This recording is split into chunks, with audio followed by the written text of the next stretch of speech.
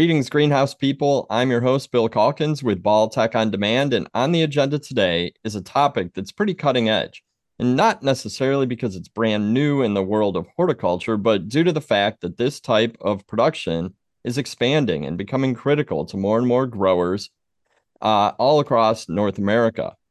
And I'm talking about tissue culture. And like you, I'm excited to hear more about this from our guests today, both of whom have tremendous knowledge to share from research and application perspectives. Specifically, they're discussing tissue culture acclimation and the key components to success in ornamental plant production. Joining me today is Deanna Felton, longtime propagation and production manager from Sunbelt Greenhouses in Georgia, and Dr. Nathan Jahnke, the culture research manager at Ball Horticultural Company in Chicago. And I know you guys have a lot to say on this topic, so let's get started. All right. So before we even talk about acclimation, we need to talk about the preparation that you're getting into before receiving your tissue culture. So that involves preparing, inspection, but also the grading process. So take it away with the packing list, the first thing that you should be getting.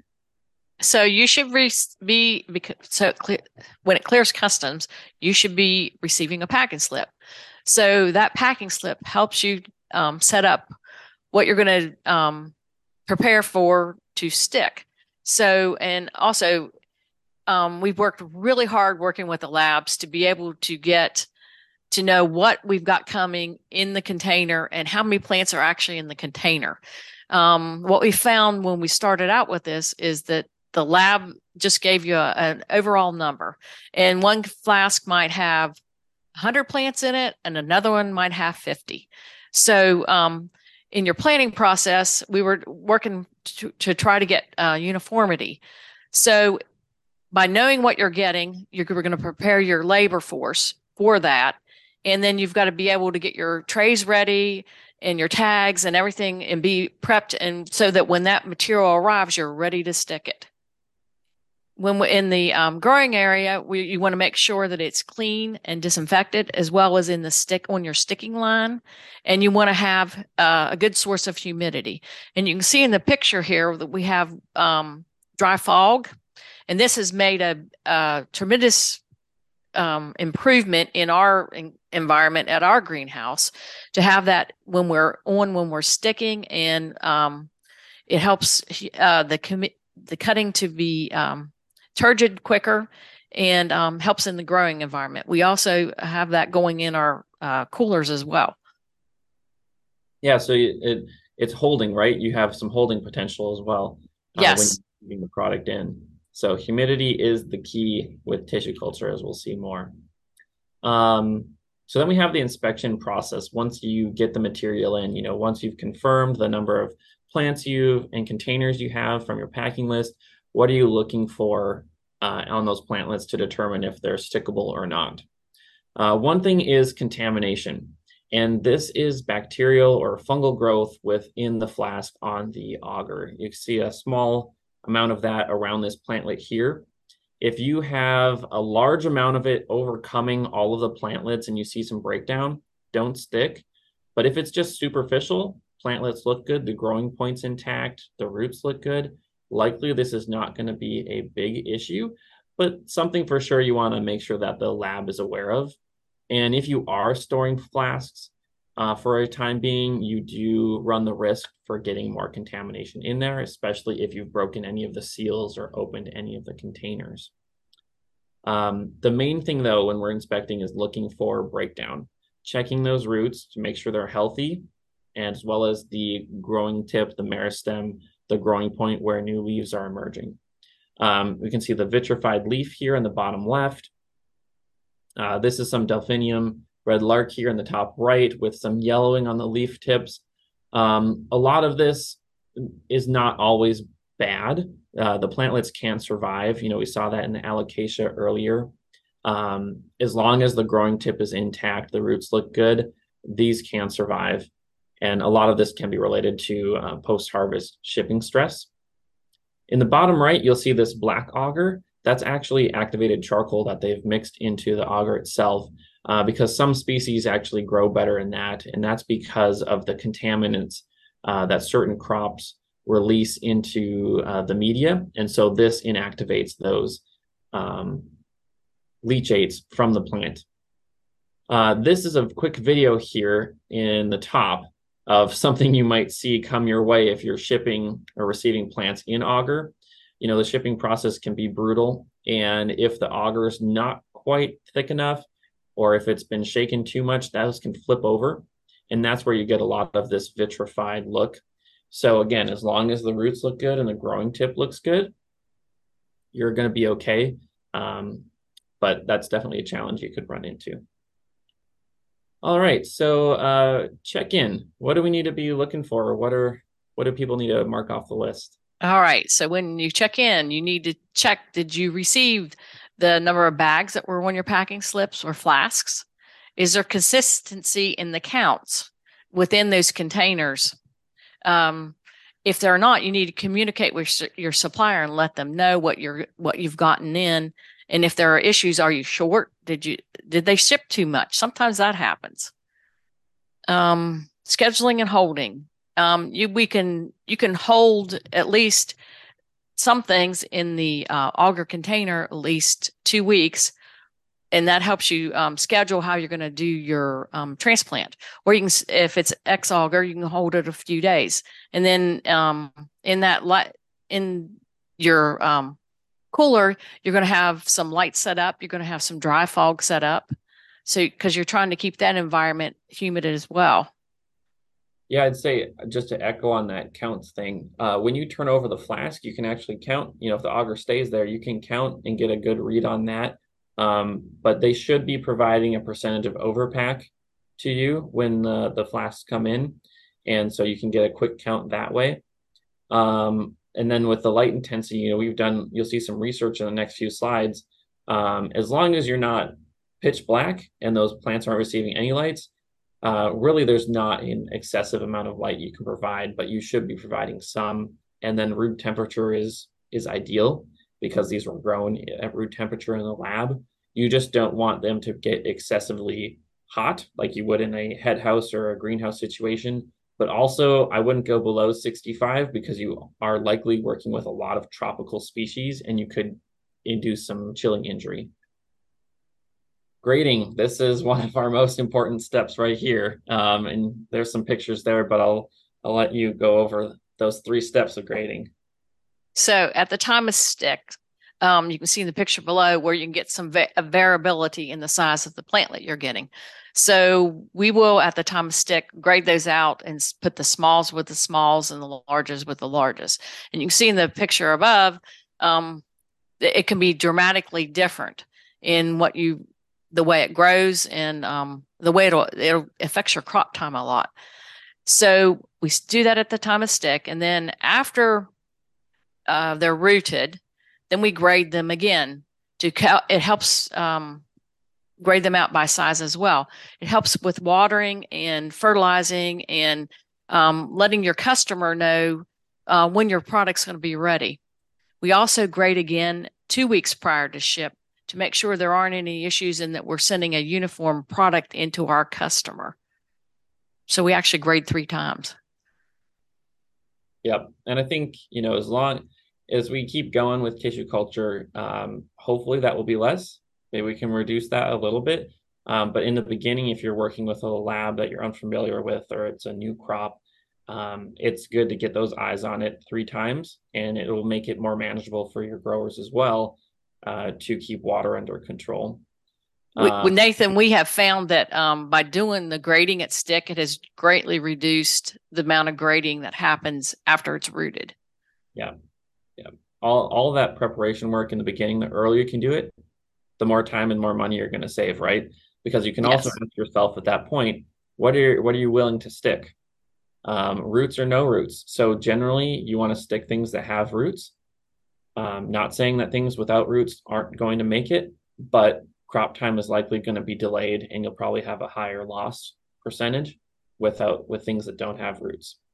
Out of spec size, develop the size that you really want to see from the lab and give clear pictures of what you want to receive from the lab. So something like this over here, put some bars on it and say, hey, this is ideal, this is too big, and this is too small. Deanna has said multiple times, 2 mature leaves with an active shoot. We don't want, if you're thinking about sticking those smalls, a good rule of thumb is 2 to 3 weeks more on your crop time if you're going to stick them. And then if you have something that's on the large side, you might be 1 to 2 weeks ahead, and you need to consider some plant growth regulators to control that height. Examples of what not to stick. So hopefully this is a good slide for everybody to reference. Overly calloused material. You might see this, if you're working with unrooted cuttings and you have a really wet propagation environment. This is the same type of thing. If you look at this aglaonema here on the bottom in the middle of the slide, you can see like a thick stem base. You can also see these large roots here. Anytime you get something that looks really corky or thickened at the bottom of the plantlet, that's going to have a really hard time rooting. Those roots aren't going to push out through there. It's a lot of undifferentiated cells. So we want to avoid sticking that stuff. Something that's extremely small in this bottom picture here, that's probably the size of your fingernail, if not even smaller. That's going to be a big challenge to make sure those aren't either overwatered or just completely underwatered. Stuff that's breaking down, we've said multiple times, if it has a good growing tip and good roots, stick it. Stretched beyond saving. You can get stuff that the lab has had to hold on to a little bit longer. And so they could be really stretched, and it's going to be a challenge for it to be stuck and then stay upright in the tray. But one thing to consider is if it is a little bit stretched, say on alocasia, I think is what we've ran into before. Yes.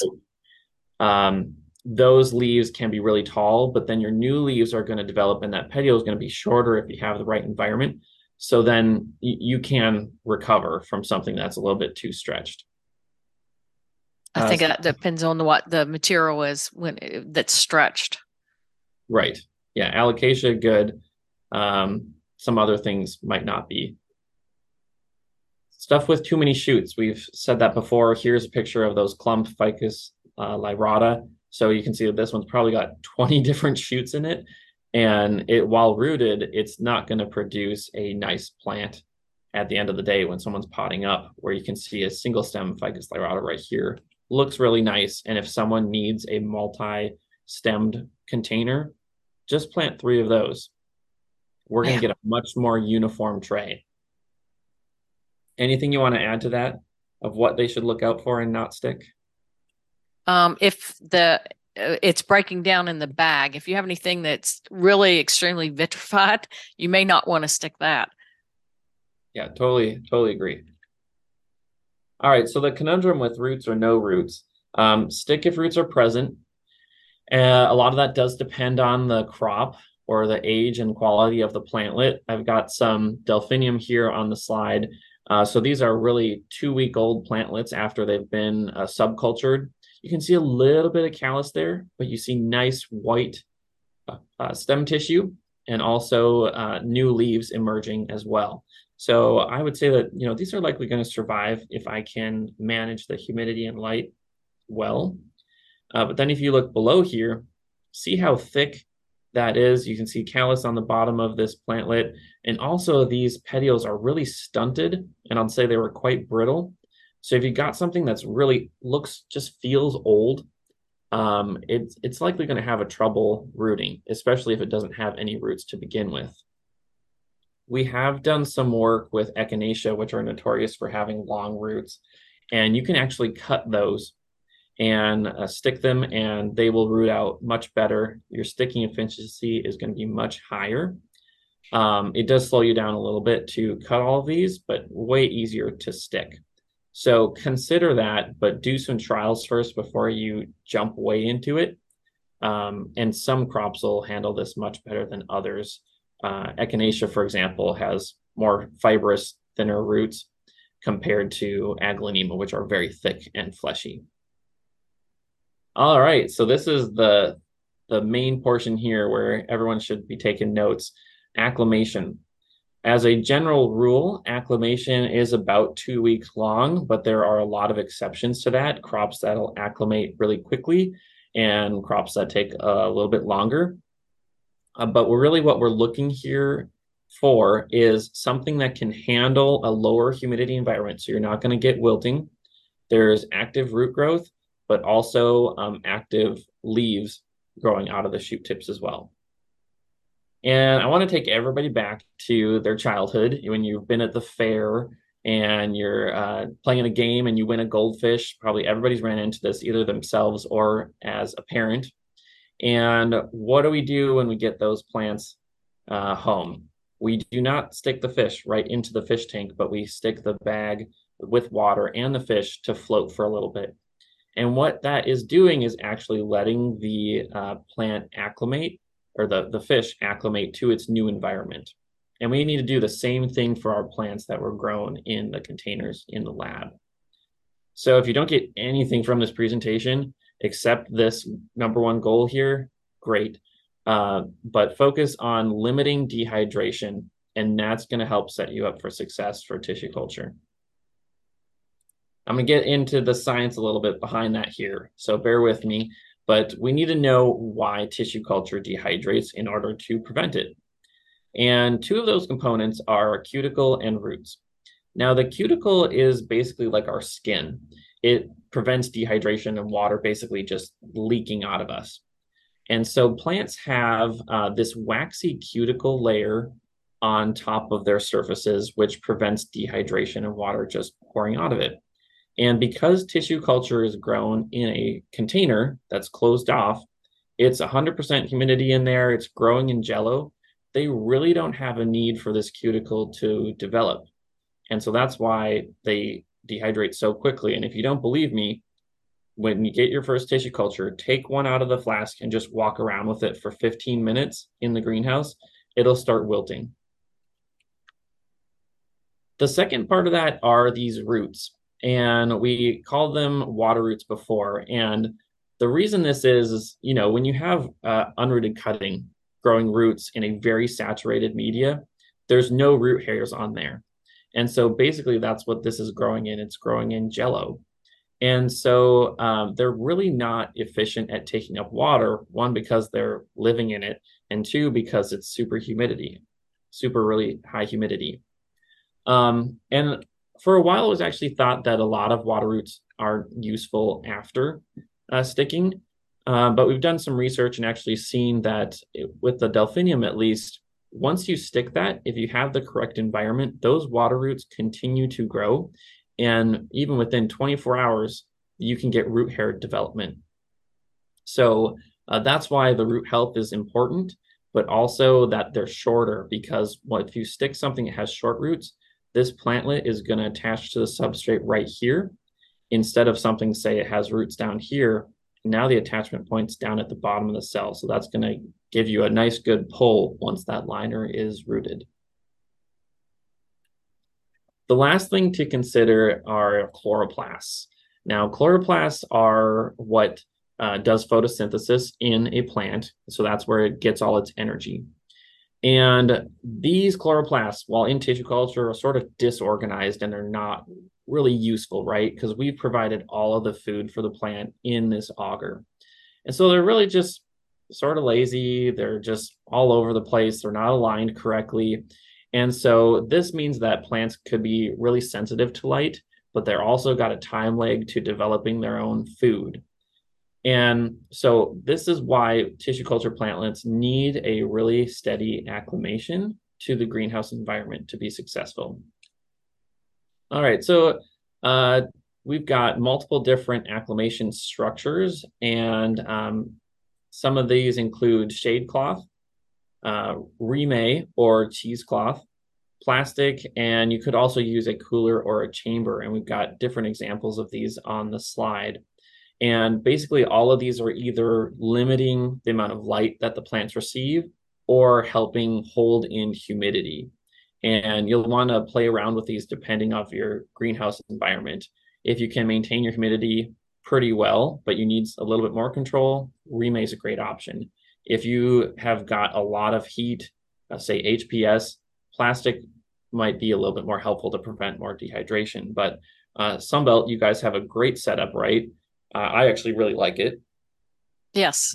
What we did, it was simple. What we did was take a table and we flipped, put some black plastic on it with they're expanded metal moving tables. And then we set some clean new plug trays on the bottom. And then we built a frame, and then we cover it with remay. And we're able to put some water in the bottom of that table, at just a small amount to help keep that really humid. And then we've also added the dry fog. So we've created a really nice humid environment for our crop. And it depends on the type of environment. We can have where our environment is really, really warm, and we may have fans exhausting. So that creates a lot of air movement. So one of the things that we will do is run the boom over it to try to keep that fabric moist. You can also have that situation occur when we're heating.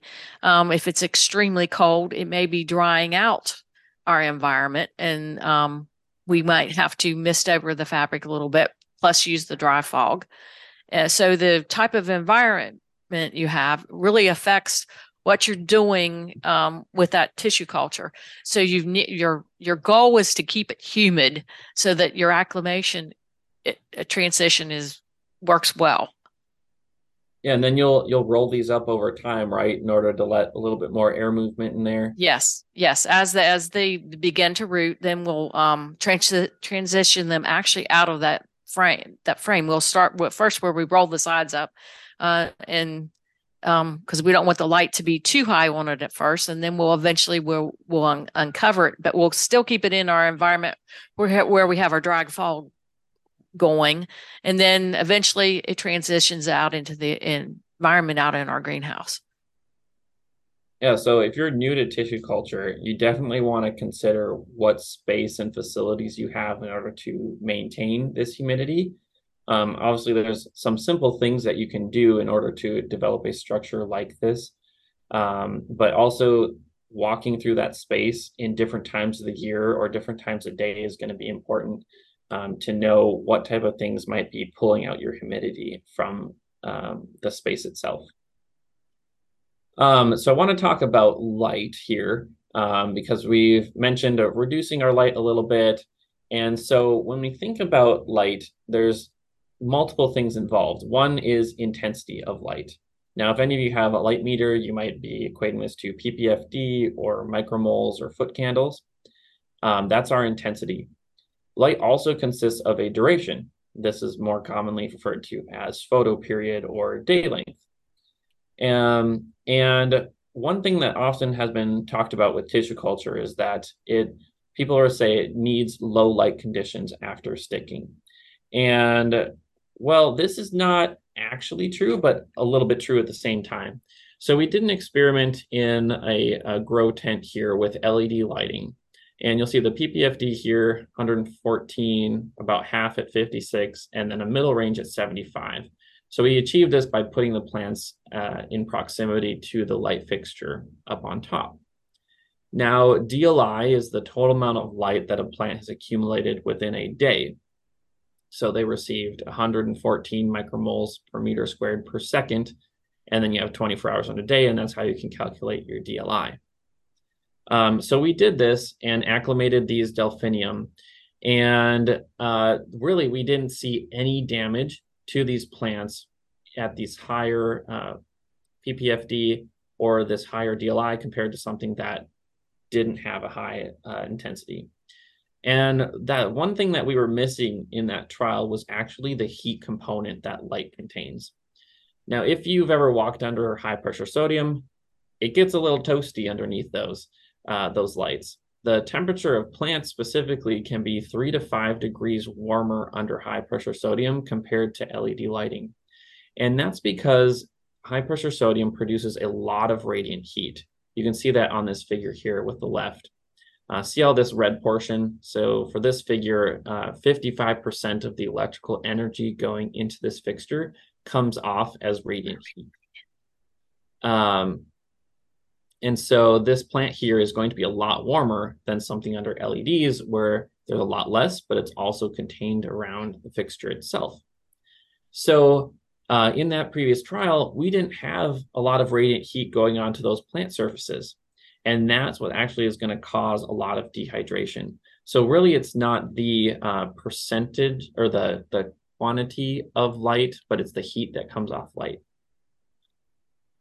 We took a infrared thermometer or a camera, sorry, excuse me, out in the greenhouse. And when I turned on this HID light right here, within 5 minutes, that light had been over 320 degrees Fahrenheit. So these heat up really fast. And then if you look at the LED bar in the back, that's around 127 degrees Fahrenheit. So huge difference in amount of heat that is coming off those.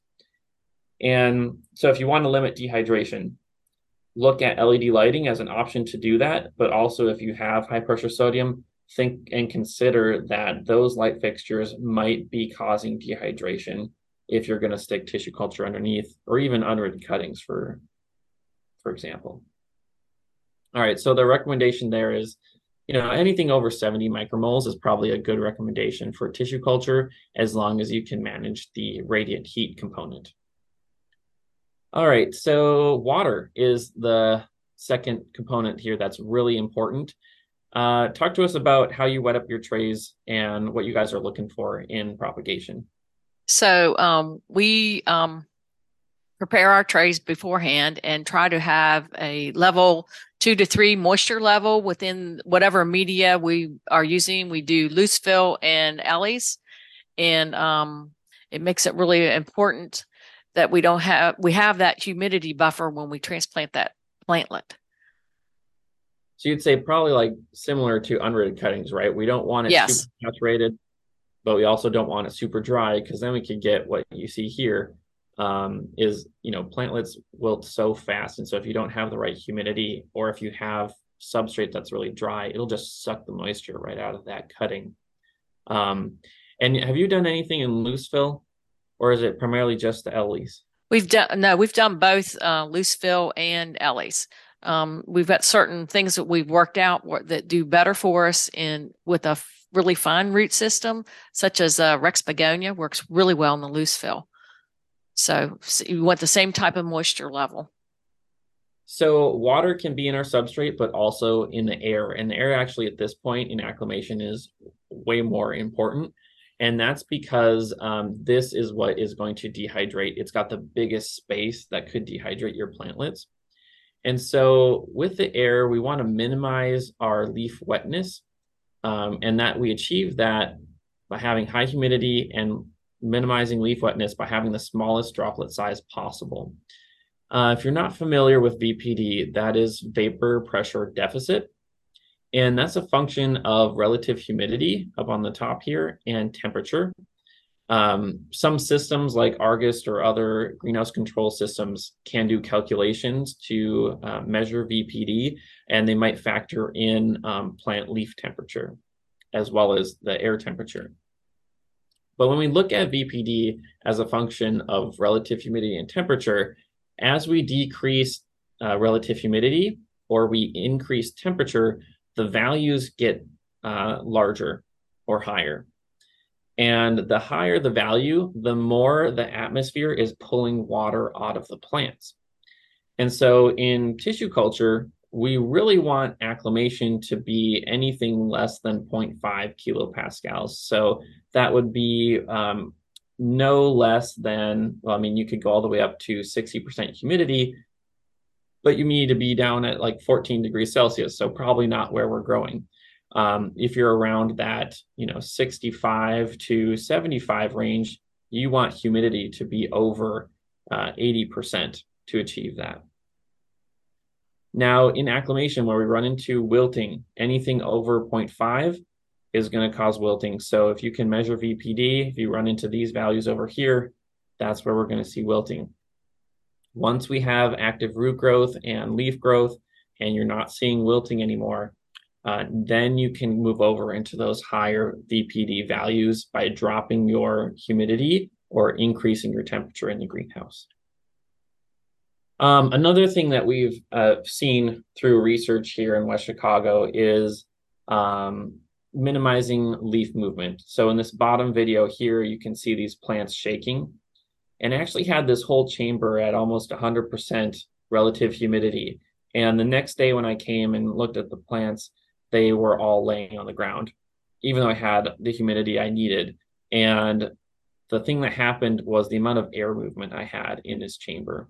So even though I had the right humidity, that amount of air movement was enough to pull water out of the plants themselves. So if you see leaves moving during acclimation, you've got too much air moving. But what we do want to see is this fog and those small droplets circulating in the greenhouse or in the chamber. All right, so the last part of our success components is the feedback, which we cannot stress enough. So talk about some of the things we've seen as we've worked on this project together and what feedback you're providing through Ball and also to the labs.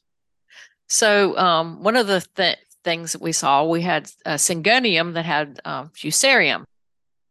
I didn't that saw there was a problem. We were able to get the lab to correct it, and it looked kind of black coming in the bag, and they were able to correct it. And now we actually have gotten really nice looking syngonium without a problem.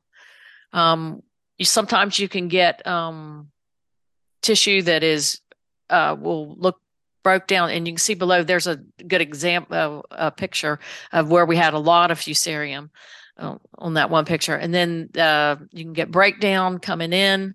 If it looks kind of vitrified, you might end up with maybe the next day that the plant just totally collapses. You can end up with overcalloused, like we were talking about in the aglaonema, and you really don't want to stick that type of material if it's overcallous, because it may not even root for you at all. And if you've got growing points that are damaged, that could be an issue for you. What we found is the alocasias can have a little bit of yelling to them, and they seem to survive it and come out of it as long as you have some, the new shoot is okay. But that's some of the challenges we've had going through the process of learning how to grow this crop. Yeah, you can see some musa here in the top right. Like those might have a leaf spot here and there. And that might be a judgment call of whether you want to risk that or not. But if there's damage on there, I would definitely provide that feedback to the lab that, hey, this is damage coming in the bag, and we might stick it, hold on to it, report back in a few weeks later. But again, then you also need to, it may not always be a lab thing. Consider, hey, do I have the right acclimation? Do I have the right environment? And then if you've checked all those boxes, look at other things of why the plants might be breaking down, because a lot of this post-stick breakdown is going to happen within 24, 48 hours. And that could be poor quality of the TC coming in from the lab. So with that feedback, we have a lot of different options on providing feedback, right? But some of the most successful ones are specific with photos, right? We provide a lot of photos. Right. Yes, a lot. Yeah, because if the lab doesn't know what you're seeing, it's hard for them to correct the issue. And you can see on the picture down on the right where we've got where the callus is too big, the plant is excessively big, and then you've got some there where it's kind of okay, and then you've got where you can see that's what we're shooting for there on that's an aglaonema, and that's what we would like to see. And you can have you can see where the some of those the plant material was out to the edge of your cell, and then some of it is really small. So if you're wanting to your lab to come out with more uniformity within your bag, it's really important to provide this feedback to them. And in our process right now, we look at them at the time of stick, and then we also 1 week after stick provide that information back to the lab to see what we might have, if something collapsed, if there are other issues that are happening. And then it's important through the growing process. If you see other things that are happening, you need to provide that information back to your to the lab and to maybe your broker, so that they know what's going on. It's going to affect the end person is your customer. So if it's something that maybe it was small, maybe you're not going to hit your date, and you need to let your customer know that you're not going to hit that date. So we try to at 2 weeks before ship, look at are we going to be able to hit our numbers that we've for our customer, or is something going to need to be back ordered? Because that can happen if things don't go as planned. Yeah, so the earlier in the process that you're looking at this stuff and comparing it to your spec and ideal sizes, the better you can gauge whether your crop is going to make it on time or not. And, obviously the earlier the better. Everyone can make adjustments, and then people can get the product they need. So you'll see that in a lot of our pictures, we have this grid here in both of these. So get some gridded paper for the crew that's inspecting and the crew that's sticking. Put some photos up of what the spec should be going into the tray, so everyone's aware and sticking the same quality. And then that's going to make everybody's life way easier, especially for the reporting process. Okay, so I think these are the last few sections here of our slides, but we want to leave you with some tips and tricks that we've seen or researched that can hopefully make everybody more successful. And the use of that is capsule, right? You guys are using it quite frequently. Yeah, we actually, as we stick it, we apply the capsule, and it helps spread that droplet across that material. It really helps in rehydrating your plants. Yeah, so you'll see this photo right here. Normal water will bead up as a little droplet, but when you put in capsule, it spreads it out over the surface of the plantlet. So think of this as another barrier to dehydration for your plants. And so it definitely helps prevent dehydration. We've got the rate of 2 ounces per 100 gallons on there, which is on the label. Always read the label, and then don't do too high of rate. Do some tests with this, because if you do get this, it can actually melt plants. Again, those tissue culture plantlets don't have a cuticle, so they're not quite as resistant to chemicals or products you might be applying. A good example of that is rooting hormones. We got a lot of questions in the beginning, and still now, could we still use rooting hormones on this to improve rooting? So we've got powder forms, you've got the Hortus soluble salts, and then Advocate, which is a newer product from Fine Americas. These bottom two are both liquid or can be sprayed on as a liquid formulation. And we did some work with Echinacea. So here's Baja Burgundy, Sangrita, and Tango Tangerine. And we applied no hormone, powder, or liquid. And we rated our roots from a 1 to 5 scale, 5 being completely rooted. And what you'll see here is the stuff that didn't get any rooting hormone actually looked much better than the stuff that did get rooting hormone. We actually repeated this another time with different rates of the liquid formulation, and it really didn't improve rooting at all. So at least on Echinacea, there hasn't been a benefit. We also saw that it did defoliate ficus, but we've seen some improvements with Aglaonema. Yes, definitely. So I'd think about, I wouldn't rule out rooting hormones on tissue culture, but on some of your slower crops or things that aren't moving at all, take a stab, try some rates, read that label. There's some suggestions, especially with Hortus, on what you should apply. I think we were at 200 or 250. Yeah, we did 200 here. Yep. So it's 200 would be a good starting point for most tissue culture plantlets.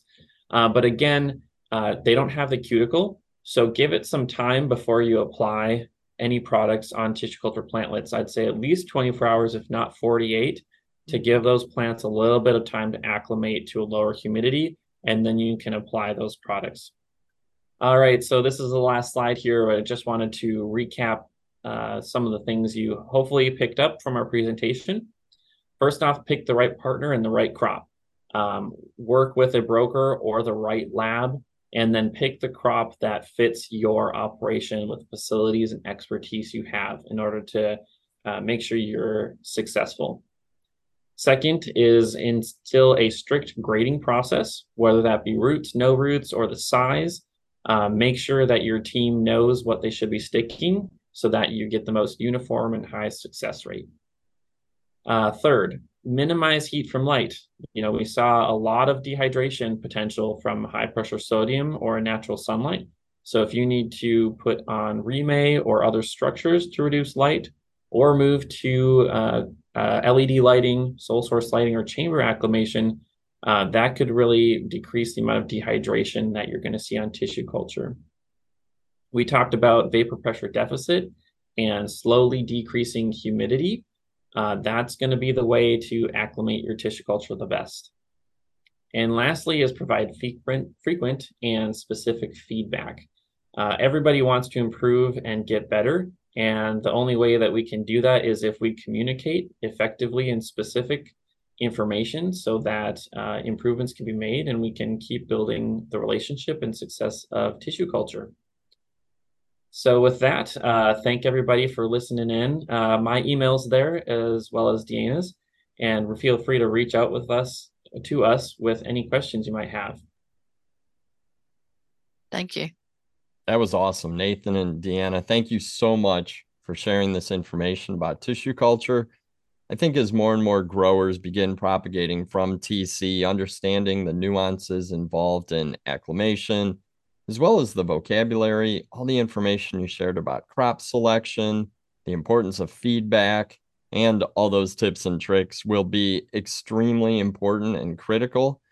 There's a lot more research to be done on TC and a lot more experience to be gained, but this presentation laid a very solid framework, and I truly appreciate it. Thank you guys so much for your time. Thanks for having us. Thank you.